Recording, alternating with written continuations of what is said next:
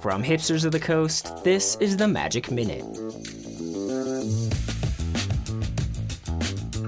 Japan, led by Hall of Famer Shota Yasuoka, dominated Sunday's top 8 and defeated Poland 2-1 to win the 2017 World Magic Cup. Control Master Shota Yasuoka had been playing the very aggressive Ramunap Red deck all weekend, but the semifinals and finals showed that Yasuoka is as much an Aggro Master as Control Master. In the semis, Yasuoka was matched up against last year's World Magic Cup semi-finalist Mattia Rizzi of Italy, who was playing Blue-Black Control. In the deciding Game 3, Yasuoka looked to be playing both sides of the matchup and effectively denied Rizzi any chance at card advantage, overpowering him to put Japan in the finals.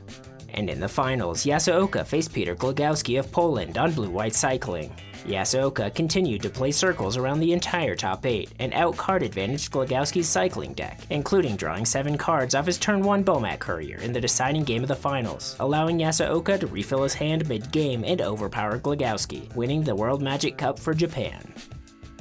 Japan was one of the favorites coming into the weekend, featuring Hall of Famers Shota Yasuoka and Yuya Watanabe, as well as Japanese national champion Kenta Hirane. However, Japan has historically underperformed at the World Magic Cup, having previously made Day 2 only once since the tournament's inception in 2012. But these Japanese superstars quickly quieted all the doubters, defeating Austria, Italy, and Poland to become the 2017 World Magic Cup champions.